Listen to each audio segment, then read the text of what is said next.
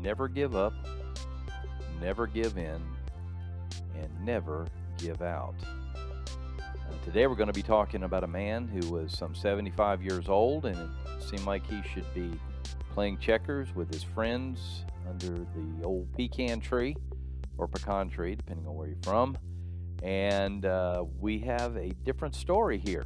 We have a man who, in the last days of his life, seemingly, I should say, 75 years old, he puts on his warrior outfit and goes and does battle and wins a great victory.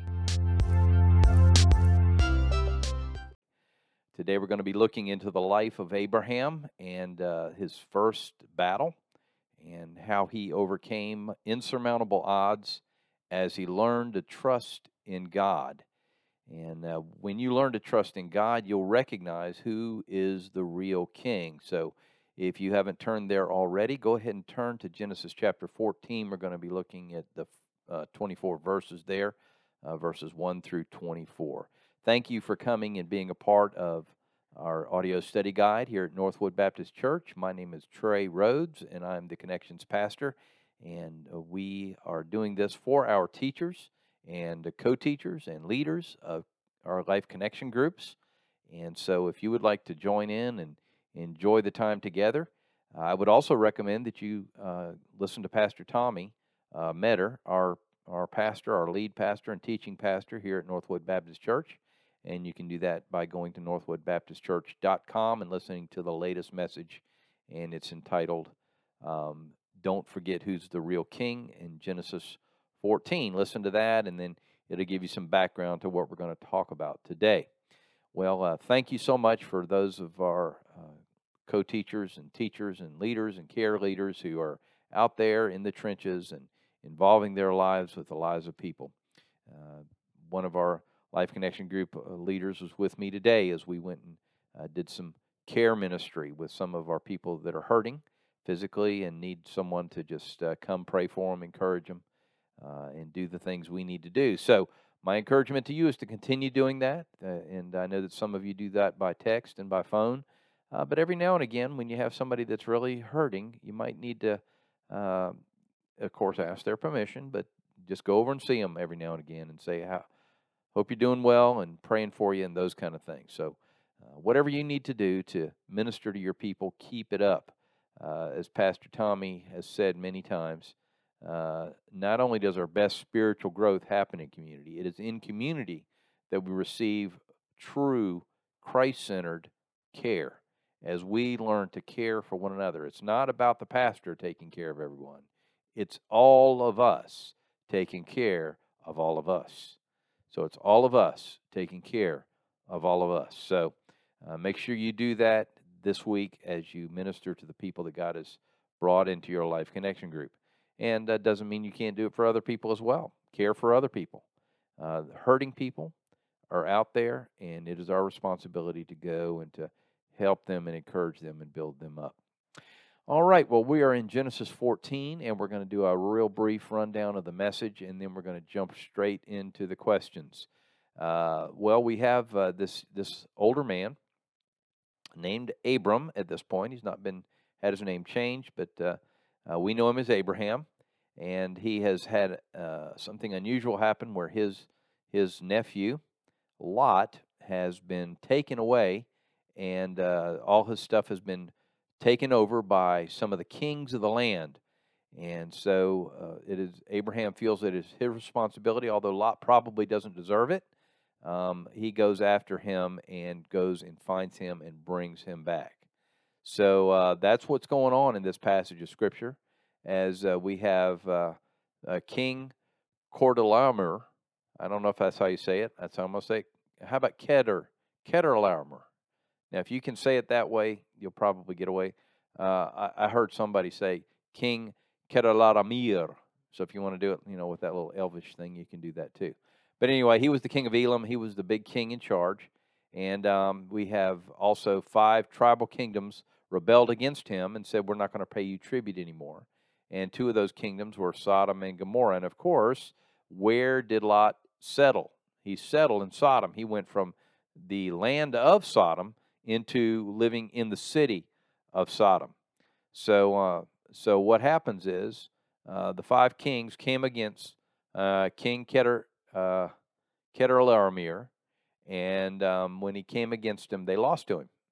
The five kingdoms lost to the four kingdoms. And so Lot's stuff gets taken away, Lot gets taken off, and we have this idea of this man who thought that he would go down to Sodom where the land was good and he had all this stuff. And the irony of everything that happens is instead of being wealthy, Lot and his family were captives. And not only that, they lost everything that they had. So the good news is one of his servants escapes and goes and reports to Abraham what had happened.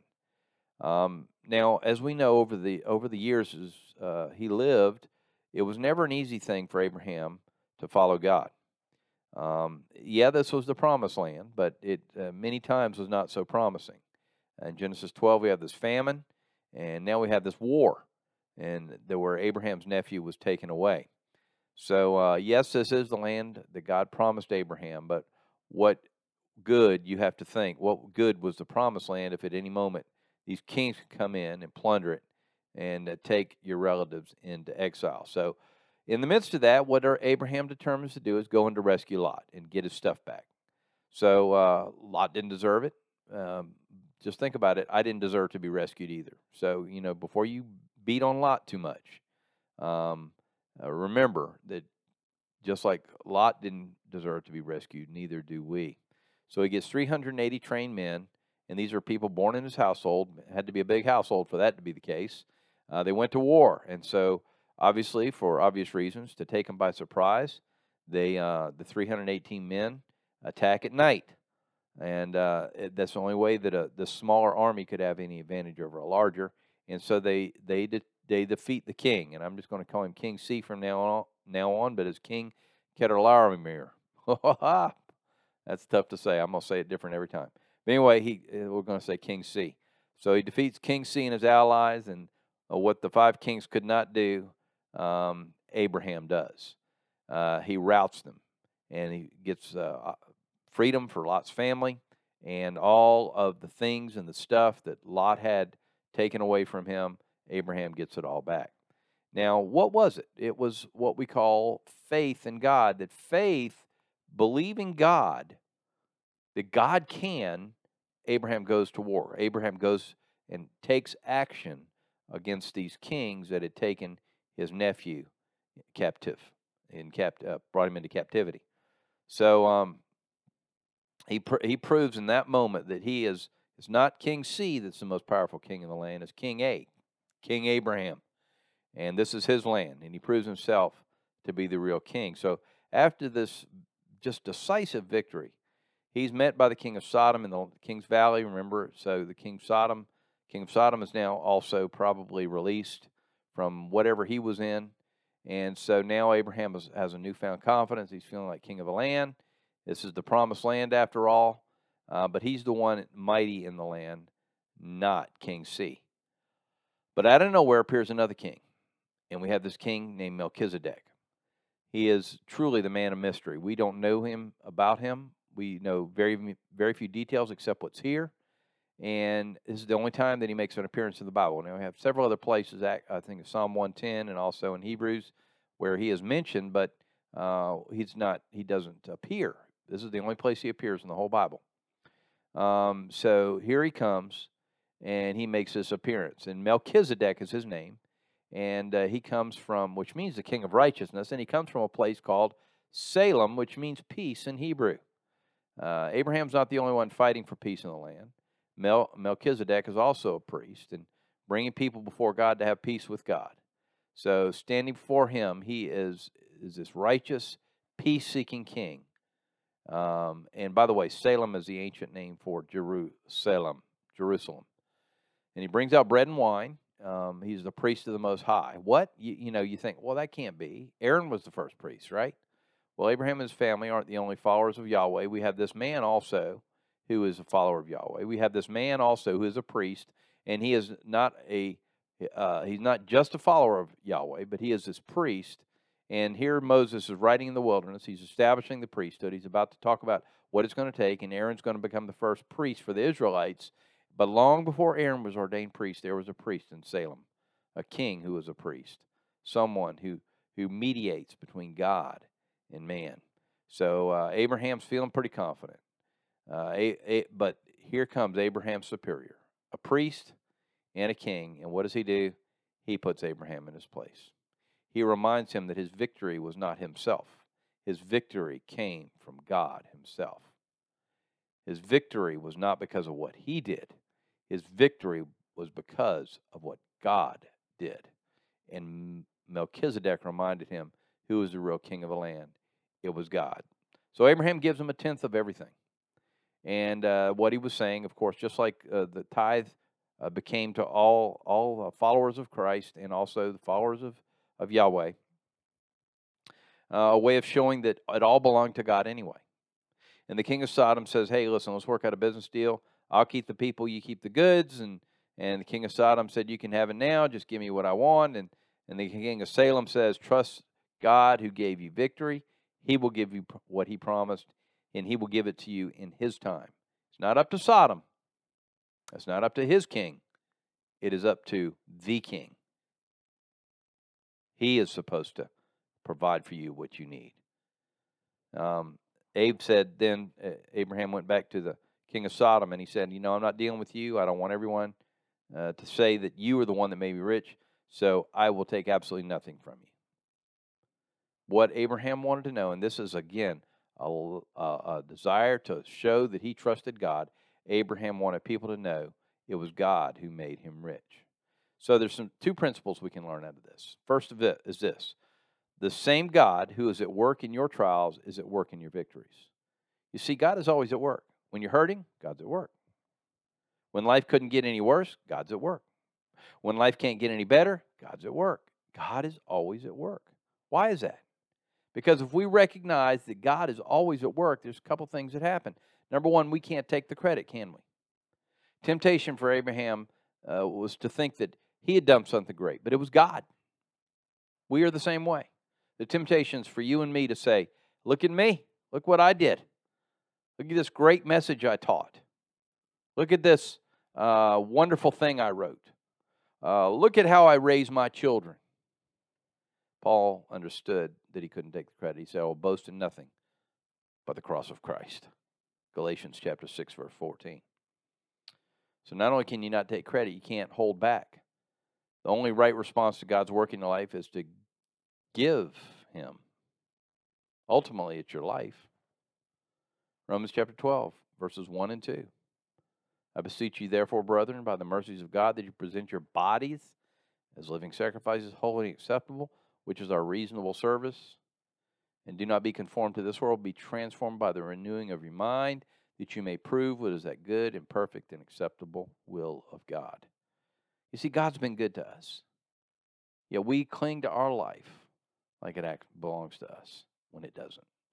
So you can't take credit, you can't hold back, and also when God is at work in the trials in your life and your victories, you can't not submit.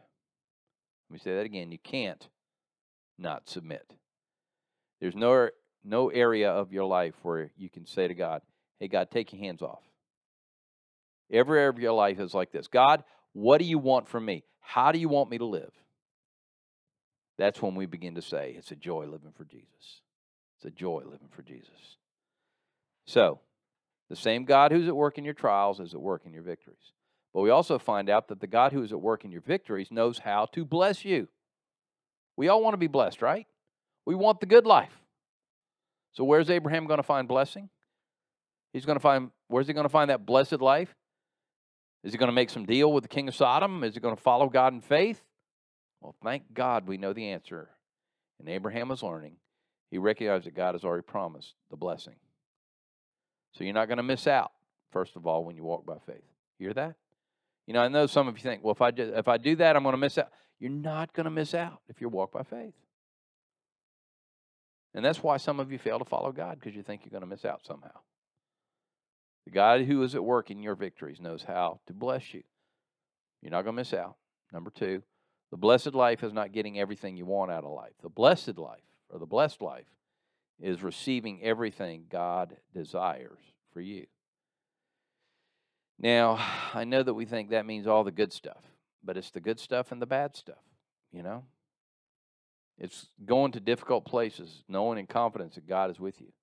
It's sharing the gospel. It's ministering to the hurting. It's fighting for your marriage. It's patiently disciplining your children and discipling your children because you know where that's going to come out. I don't want to miss out on God what has for me. That's for sure. So it gives you every reason to walk by faith. So the question is, are you? And then third, you're not going to give in when you walk by faith. The enemy said to Abraham, I have something better for you. And the enemy said to Jesus, I have something better for you in Matthew chapter 4 when he went and tempted him in the wilderness. And what I found is this: the more that I walk by faith, the less I want to walk faithlessly. When you know that your blessing comes from God, you're not going to give in to the king of Sodom who are trying to make you some kind of business deal. There's some of you people in your life connection group right now who need to taste the goodness of God, that need to walk with God, the one who is always at work. There's some people in your life connection group that need a Melchizedek who will stop us to remind us of the greatness of God and that it is God that gives us a victory and it is God that blesses us. The good news is we do have a Melchizedek. His name is Jesus. Hebrews chapter 7 tells us that Jesus is even a better priest than Melchizedek. He doesn't just remind us of the greatness of God. He brings us to God, not through our sacrifices, but by his sacrifice. He's not just the king of Salem. He's the king of the universe. Died in our place, rose again.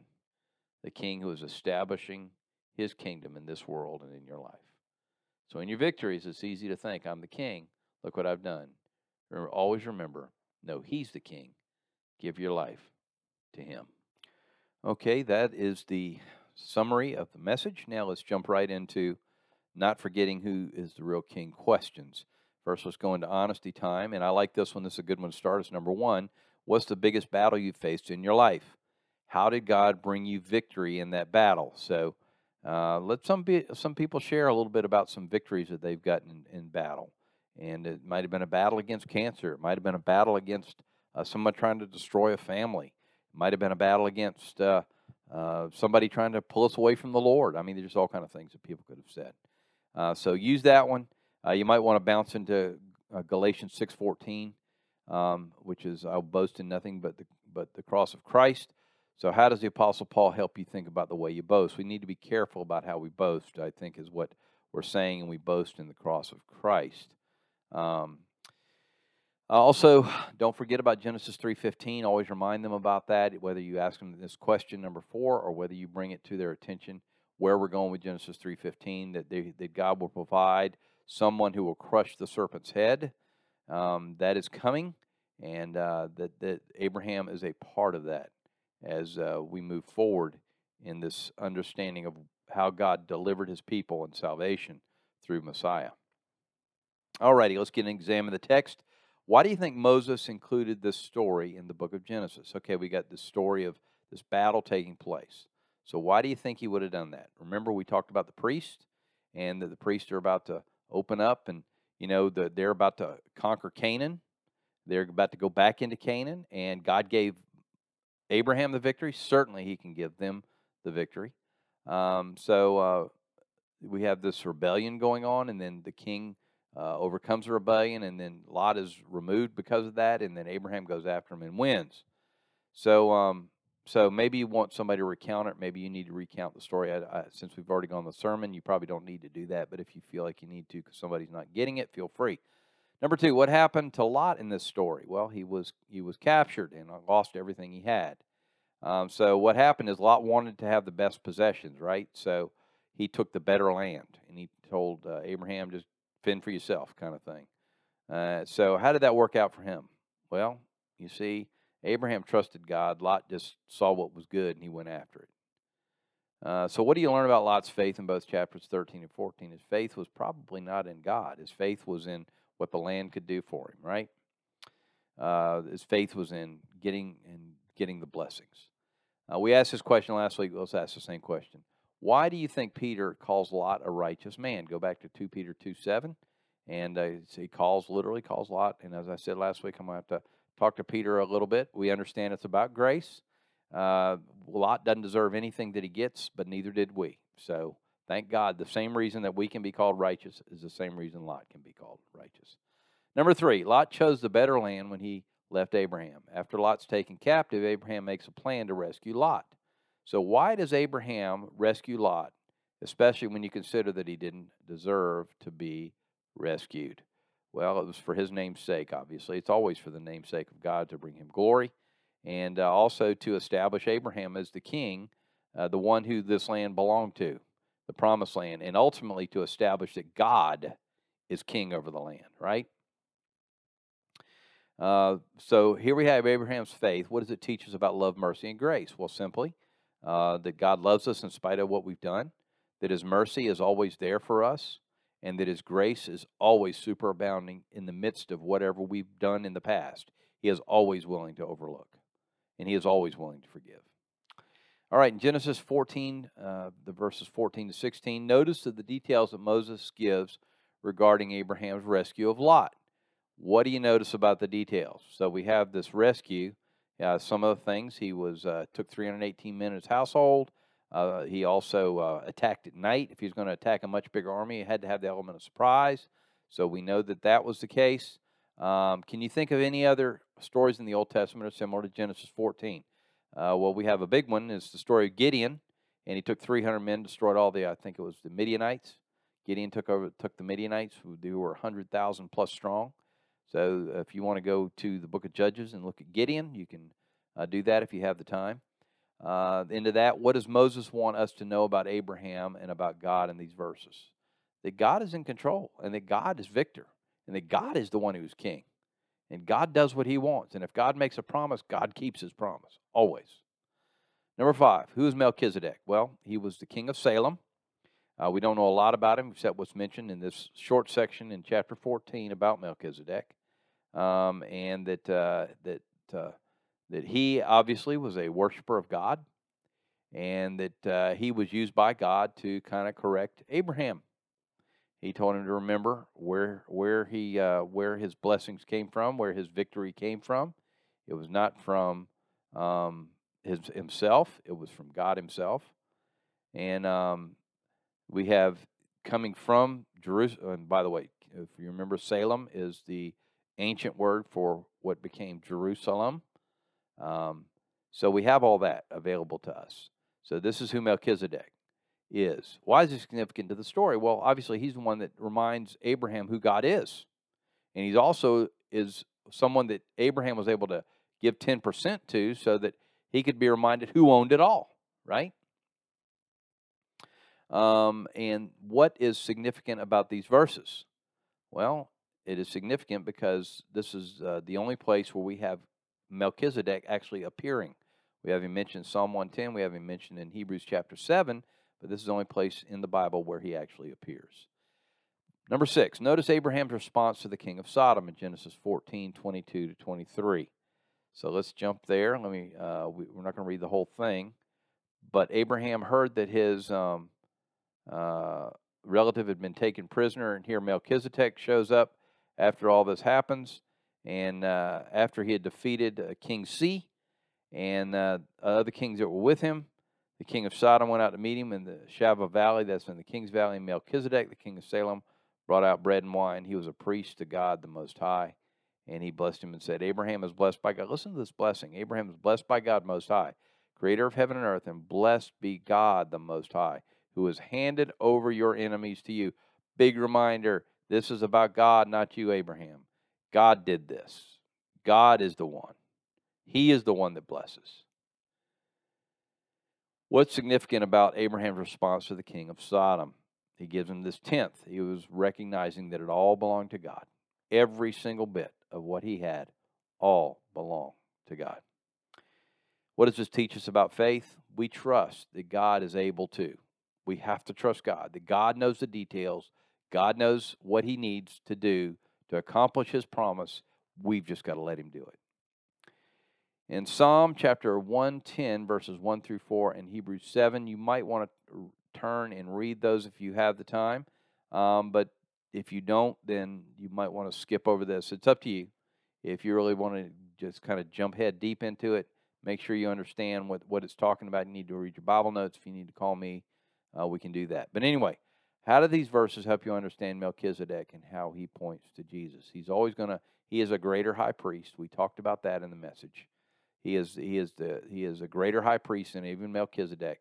Jesus. Here is someone who came from not the line of Aaron, but appointed by God. And there would be, just like Melchizedek came out of nowhere, Jesus came out of nowhere in reality. And Jesus became the king and the priest. Let's apply the truth. If God gives you victory, then you should submit to him in all things. So why do we struggle to submit to God? Well, we just do. We want to think it's us, don't we? Every single time we want to somehow think that we had a lot to do with it. So, what areas in your life is he calling you to submit to his will, and you are refusing to submit? So, there's some things in the life of the people in your life connection group, maybe in your own life, where God is asking you to do something. Maybe he's asking you to get involved in ministry more. Maybe he's saying you need to go after that person, share the gospel. Maybe you need to stand up for a situation that's going on. Maybe somebody's getting bullied or picked on, and you need to stand up. But anyway, what is he calling you to submit to in his will? And you're refusing to submit. Well, the question is, why are you refusing? He's the God that did it all and that can take care of it all. Can he? Number 2, God is able to bless you in ways that are far beyond your imagination. How does God want to bless you? He wants to bless us by us being open to receiving from him. When we go through the tough times and we get through on the other side and we get a great victory, we can point back to God and say, God, you did it. That's the blessing of God that we depend on. Why do the world's blessings pale in comparison to God's blessings? Because they're going to go away. They're going to be taken away. Just like Lot's stuff was taken away, God can take everything you have or make it get taken away tomorrow.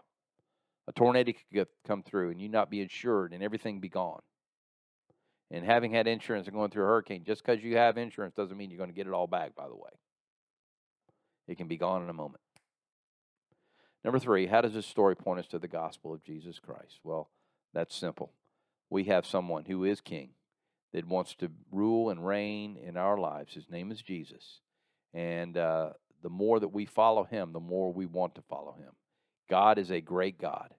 And his sacrifice on the cross, not our sacrifice, is what made it possible for us to have a relationship and to have the ultimate victory found in Christ. Respond to the truth. What do you think God is calling you to, number 1, in response to this passage of Scripture? So, number 1, what do you think God is calling you to do in response to Genesis chapter 14? So, some of you it might be that you need to trust God. You're going through a situation where God has brought this into your life, and you've just kind of said, well, I'm going to have to muddle through some way. No, God's in control. Let him do it. Let him take it. Let him get the victory. Whether you're stressed about it or whether you're rejoicing about it, let God into whatever you're facing. Receive it from him. Number 2, how will Genesis chapter 14 inform the way you pray? God, I need you. I can't do it on my own. I can't make enough sacrifice. I can't do enough to make it happen, but Lord, you can, and I trust you to do it. Number 3, do you take credit for the victories or do you give God glory for your victories? You need to say, God, I thank you. God is at work in your trials and in your victories. Why do you think we fail to give God praise for our victories? I think ultimately we don't want somehow to think that we didn't have a hand in it, right? It's about pride. It's about boasting. It's about being able to go back and say, look what I did. Now, how can you do a better job of praising God in your victories? You can remember to trust him, and when he delivers, you point back to him, and you let him get the glory. Amen?